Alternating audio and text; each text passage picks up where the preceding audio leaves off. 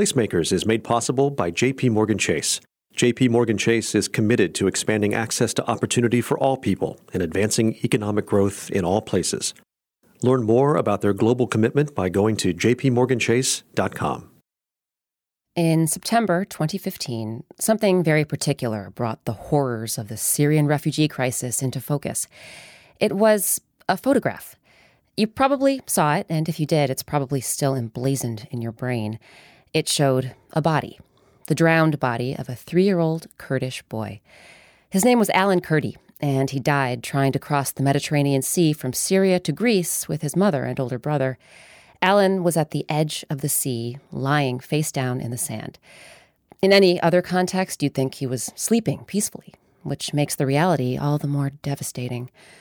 Far away, in Missoula, Montana, Mary Poole saw that photo. The image hit her, as she put it, like a ton of bricks.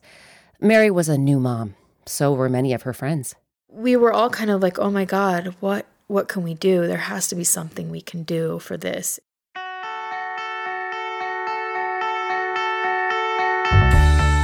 I'm Rebecca Shear, and from Slate Magazine, this is Placemakers, stories about the spaces we inhabit and the people who shape them. After seeing the devastating image of Alan Kurdi, or others like it, many of us shared Mary's impulse. What can we do? How can we alleviate some of this suffering?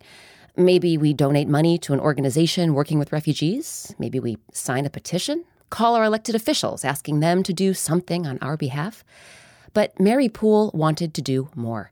She quickly learned that Montana and Wyoming were the only 2 states in the country that didn't have organized refugee resettlement programs. In other words, there was something she could do right there at home. So Mary and her friends came up with this idea. They would welcome 10 Syrian families to Missoula. But as Mary herself will tell you, they had no idea what they were getting themselves into. We asked Missoula-based producer Ann Bailey to find out what happened next. Hey, Mary. Hey, how are you? Good, how are you doing? Good. Welcome. Thank you. I'm meeting Mary Poole at her new house in the Upper Rattlesnake neighborhood of Missoula, Montana.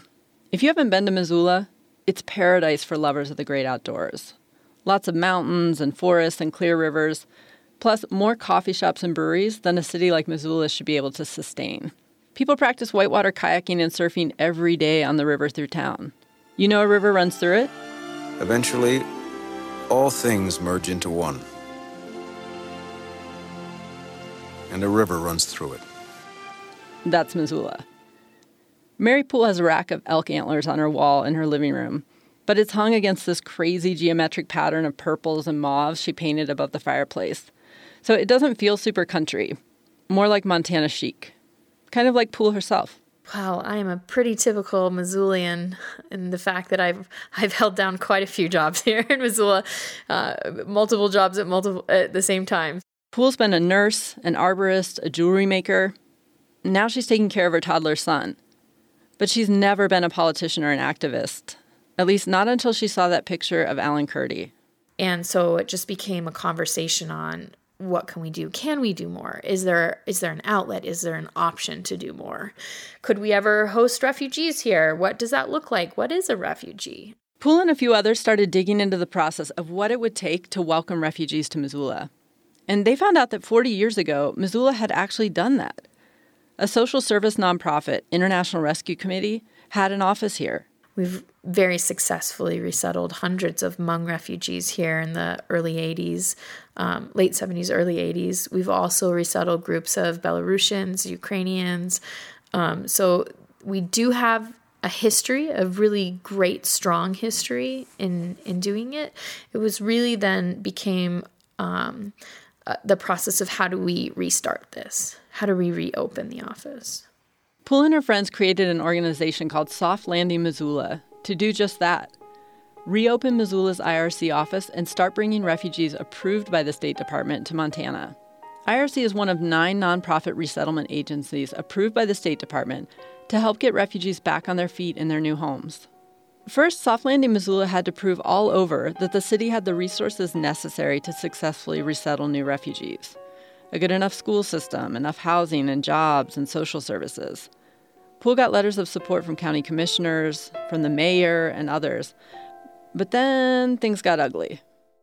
They pray 5 times a day. Are we going to have the mosque calling the prayer call to the Bitterroot? No. When citizens of Ravalli County, just south of Missoula, got wind of all these letters supporting refugee resettlement, they weren't happy.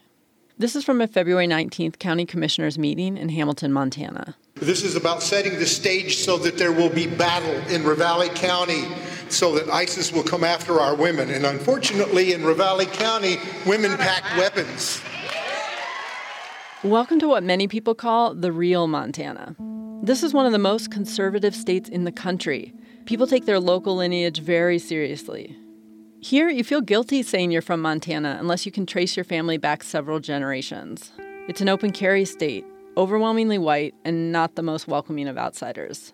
Bumper stickers say things like, "Welcome to Montana. Now go home." By Montana standards, Missoula is ultra-liberal. The wrath of the more conservative parts of the state started coming down on Mary Poole. You know, I got that in an email once. Who sent you? I was like, oh, I don't know really what you mean by that. Like, I've lived in Missoula for 15 years. I'm a 4th generation Montanan. People are just scared. They're scared of the unknown, you know. That's Greta Bates. She's a core member of Soft Landing Missoula. We're sitting in Poole's backyard while their kids play nearby. I do think it's interesting to see people that are worried about terrorism become people that would terrorize others. It's been difficult for me to see that people don't necessarily want the facts, that they want to believe what they want to believe, and that they seek out like-minded information and like-minded sources just to verify instead of seeking out the other side. They're afraid of the terrorists. We don't have a proper vetting system, so they're afraid of that. That's Todd Geary. He's a friend of Poole's, but he's also concerned about what she's doing. Like Mary Poole, Geary has never been a political person, but he's planning to run for Missoula County Commissioner this fall on the Republican ticket. He says it's because he wants to restore the people's voice in local government. He's one of many people who think there should have been public discussion before county commissioners signed a letter of support for reopening an IRC office here. Missoula's always been a very safe place. We're surrounded by mountains, and people have always had that concept, you don't let them in the door.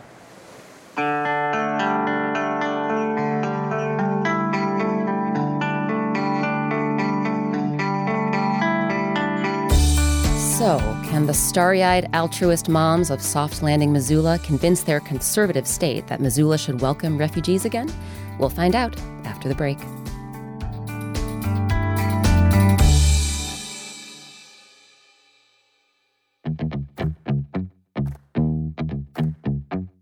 Hey, I'm Brian Babylon. Placemakers is made possible by J.P. Morgan Chase. Economic recovery is no easy task. In many cities, incomes are shrinking and families and communities are struggling. J.P. Morgan Chase is committed to helping solve the problem. J.P. Morgan Chase is deploying $1 billion towards programs focused on expanding access to opportunity and advancing economic growth around the world. In New Orleans, J.P. Morgan Chase is making a difference by collaborating with many local organizations. Greg Rattler grew up in New Orleans and is now a relationship executive in J.P. Morgan Chase's commercial bank unit. He explains the company's long-standing relationship with Louisiana and the city of New Orleans. J.P. Morgan Chase has a very, very long history here in Louisiana and in Southeast Louisiana specifically, and we not only invest in infrastructure, obviously in addition to all of the traditional banking products and services we offer, but we always like to say we invest in people. And so here in Southeast Louisiana, post 2005, once again, we have attempted to step forward to help in the recovery of the metropolitan New Orleans community. J.P. Morgan Chase is focused on helping all communities. Learn more by going to jpmorganchase.com. From Slate Magazine, it's Placemakers. I'm Rebecca Shear. When we left off, Missoula mom Mary Poole and others were getting a lot of angry, even scary pushback against their dream of reopening a long-closed refugee resettlement office. Part of what they learned is that Montanans simply didn't know how arduous and selective the refugee resettlement program is. Turns out that the migrants who make it here to the States are but a tiny fraction of all the migrants we might see in the media. Here's a rough outline of the numbers. Right now, across the world, about 60 million people have been displaced by war and conflict. Of those 60 million, only about 20 million are registered with the United Nations to begin the process of applying for refugee status, something that might make them eligible for aid in their own countries. Of that 20 million, just 1% end up relocating to a different country.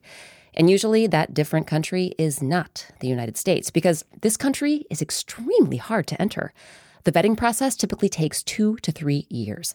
That's 2 to 3 years before a refugee can even set foot here and be resettled to a place like Missoula. It's not that somebody just types a name in a computer. Oh, look, nothing comes up. You're good to go, buddy. So that became part of Mary Poole's new mission, to educate folks in Montana about how refugee resettlement actually works. And in doing that, she found a strong ally, one of the state's most prominent refugees. Producer Ann Bailey picks up our story. So I'm on my way to meet Wilmot Collins in Helena. Continue onto Brady Street. But apparently his house doesn't pick up on GPS, so I'm going to some school that's close to his house, and then I need to give him a call. It's just kind of classic Montana. Wilmot Collins is a Liberian refugee who's been living in Helena, Montana for the past 22 years. Hello? Yeah. Is this Wilmot? Yeah. Hey, I made it to the school. I passed the school, but I'm at Tiny's gym, which is right past the school. Okay. If you're at Tiny's gym, you see the traffic light there? Wilmot Collins and his wife Maddie were living in Liberia when a massive civil war broke out there in the 1990s.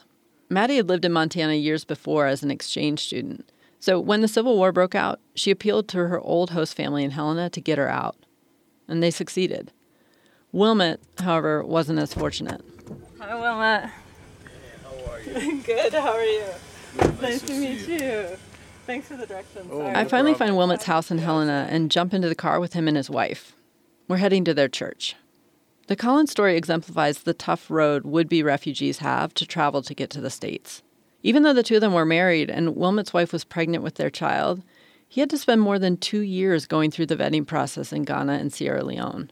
It was intense, and it's a 14-step process. When I got to step 5, believe me, I'd call Maddie up and say, I'm done with this. This is way too crazy. Think about that. Wilmot had his wife and a 2-year-old daughter he had never seen in the U.S. He was essentially homeless and alone in Sierra Leone, but unable to return to Liberia because of the Civil War. And he's telling me the refugee vetting process to enter the U.S. was so invasive and exhausting that he actually considered staying behind in Africa rather than going on with it. But in the end, obviously, he succeeded. He finally joined Maddie and their daughter in Montana in 1994. And now, believe it or not, Wilmot Collins is kind of a celebrity here in the state capital, which is somehow even less ethnically diverse than Missoula. Wilmot and Maddie attend the Covenant United Methodist Church in Helena. Good to see you. Hi. Hey, Sharon. Come on. Someone we're so proud of, and just he and Maddie and their family could not be warmer, more genuine people of integrity. We're just always happy to see him, and he's so busy he doesn't get here often. Look at this guy. You get away from me and quit growing. Huh? How are you? Good. You hanging in there? Yeah. This guy's only 15. How old are you? 15 this month. See? Oh, he's not even 15 right yet, and he's what? Yeah. 6 what? 2. I knew him when he was born. Baby. Real baby, and now look at him. It hasn't always been easy for these refugees in Helena, though. Like, really not easy. Even when people marked our home with KKK, the neighborhood got together and washed our walls down. Where else do you find that? Where else do you see that? That's why I love this town. That's why I love this state. It says a lot about Collins and his family that they've chosen to see the racism they've experienced as fear of the unknown rather than outright hate. It wasn't just that their home was marked with KKK once. One summer, they found a burned match in their parked car, which had also been vandalized with the words KKK and "Go back, final warning." And just last summer, Wilmot's son Bliss was working as a bank teller in Helena. And he He said, "How may I help you today, sir?" And this person that came for service said, "I'm here to take out money to kill you niggers who think you own the country." Yes, just last summer. We always taught them that you always think before you react. And his response was, "So how much do you need to kill us up?" Yes. I thought that was the most appropriate business answer. Bliss is now a student at the University of Montana in Missoula. Wilmot and Maddie's daughter is in the Navy in Miami. And both Wilmot and Maddie themselves are in the Navy and Army Reserves, respectively. They've all heard the argument that refugees just take other people's jobs in the U.S. once they arrive. And the refugees are not coming to take anybody's job. The refugees are just looking for a second chance at life. You know how hard it is to just leave everything behind and come into a strange land? It's not easy. I fled Liberia. When I arrived at JFK, I had 25 cents. 25 cents. I didn't have enough money to put in the phone booth to call. I had to ask someone for 10 cents. And that's how I was able to call Maddie and tell her that I was in America. And 3 weeks after that, I was working. And we've been contributing to this community, to our state, since we've been here. So Wilmot Collins was a natural ally for Mary Poole and her group Soft Landing, Missoula, just 2.5 hours away. He knows that in a real way, he and his family are the face of refugees living successfully in Montana. And he's happy to play the part. I'll take my hat off any day to the community of Missoula for embracing this idea. And I told Mary, and she would tell you this, whenever she calls, I answer. I told her, just give me a day. Whatever I'm doing, I will drop it. And I've never failed her yet. Because I know how important it is. In the end, with a little PR boost from Wilmot Collins and Helena, Mary Poole and Soft Landing succeeded in getting the International Rescue Committee office reopened in Missoula. Now they're making the transition from being organizers to volunteers who will help refugees adjust to life here.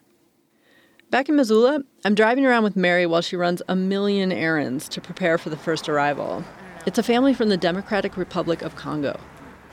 The bike hangar has offered us space for people to drop off donations for home goods and clothing and things to set up people's apartments. So I'm headed there to see how much space there is left because I think that we may have overwhelmed them with donations in the last week.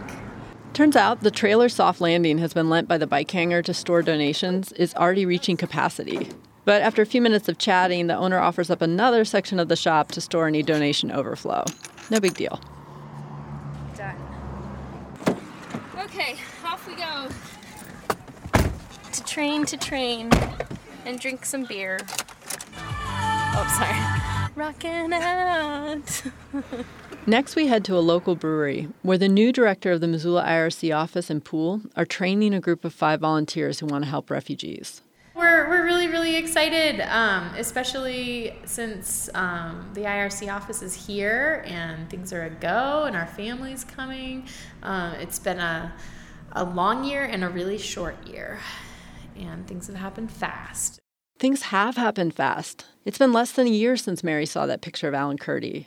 Less than a year since she started teaching herself everything she needed to know about refugee resettlement in the U.S. Less than a year since she became the face of a movement in her hometown.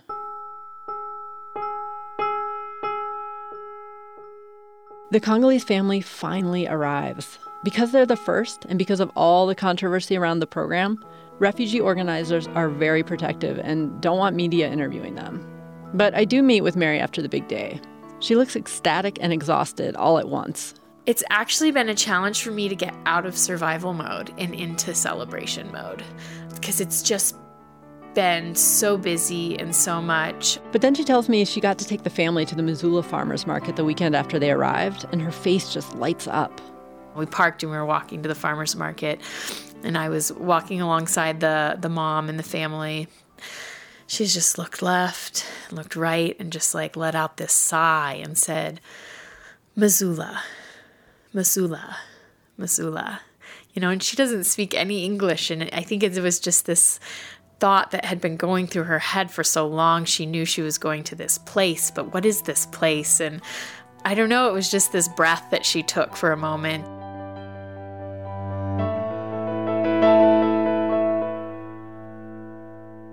Soon enough, more refugee families will be saying Missoula. The International Rescue Committee says it's been assigned some 20 to 25 more families in the coming year. And Mary Poole and her squadron of local volunteers will be there to greet them.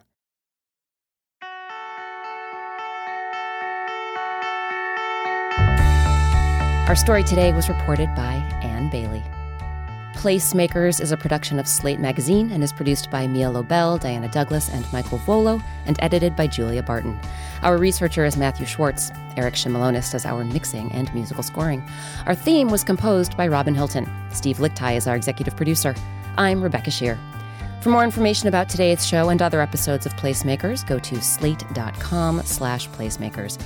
You can drop us a line at placemakers@slate.com. You can follow us on Twitter. Our handle is @SlatePlacemaker. And if you like what you're hearing, please give us a review or rating on iTunes. It really does help.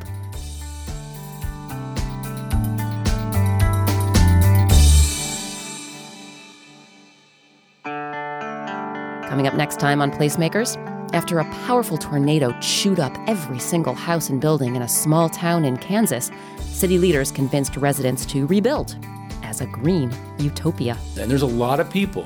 There's still people today probably will tell you, just get out of the way, go fast, build it quick, don't mess with building permits, don't mess with green, just get it built up and get your life back normal. Well, guess what? Life was never going to be normal again. We'll visit Greensburg, Kansas, where locals eventually discovered that sometimes it isn't easy being green. They're not going to be used to having a lot of diversity. I will tell you, they will want to eat meat. They will want to eat chicken. They will want to eat beef, because those are foods that are just generally not available. And here they are so inexpensive compared to other places. I've got a lot of elk in my freezer that I can never get through. So I will be cooking some elk for refugees. Okay. Hey guys, yep, I'm still here. Those of you still around, I want to ask you a small favor. Here at Placemakers, we want to learn more about you, our listeners, and your opinions. We know you guys have strong opinions, so we created a quick survey that we'd love for you to take. If you fill it out, you'll automatically be entered for a chance to win a $150 Amazon gift card. And you'll be helping us continue to create content that makes your ears and your brain happy. To fill out the survey, go to slate.com/survey2. That's slate.com/surveyTWO.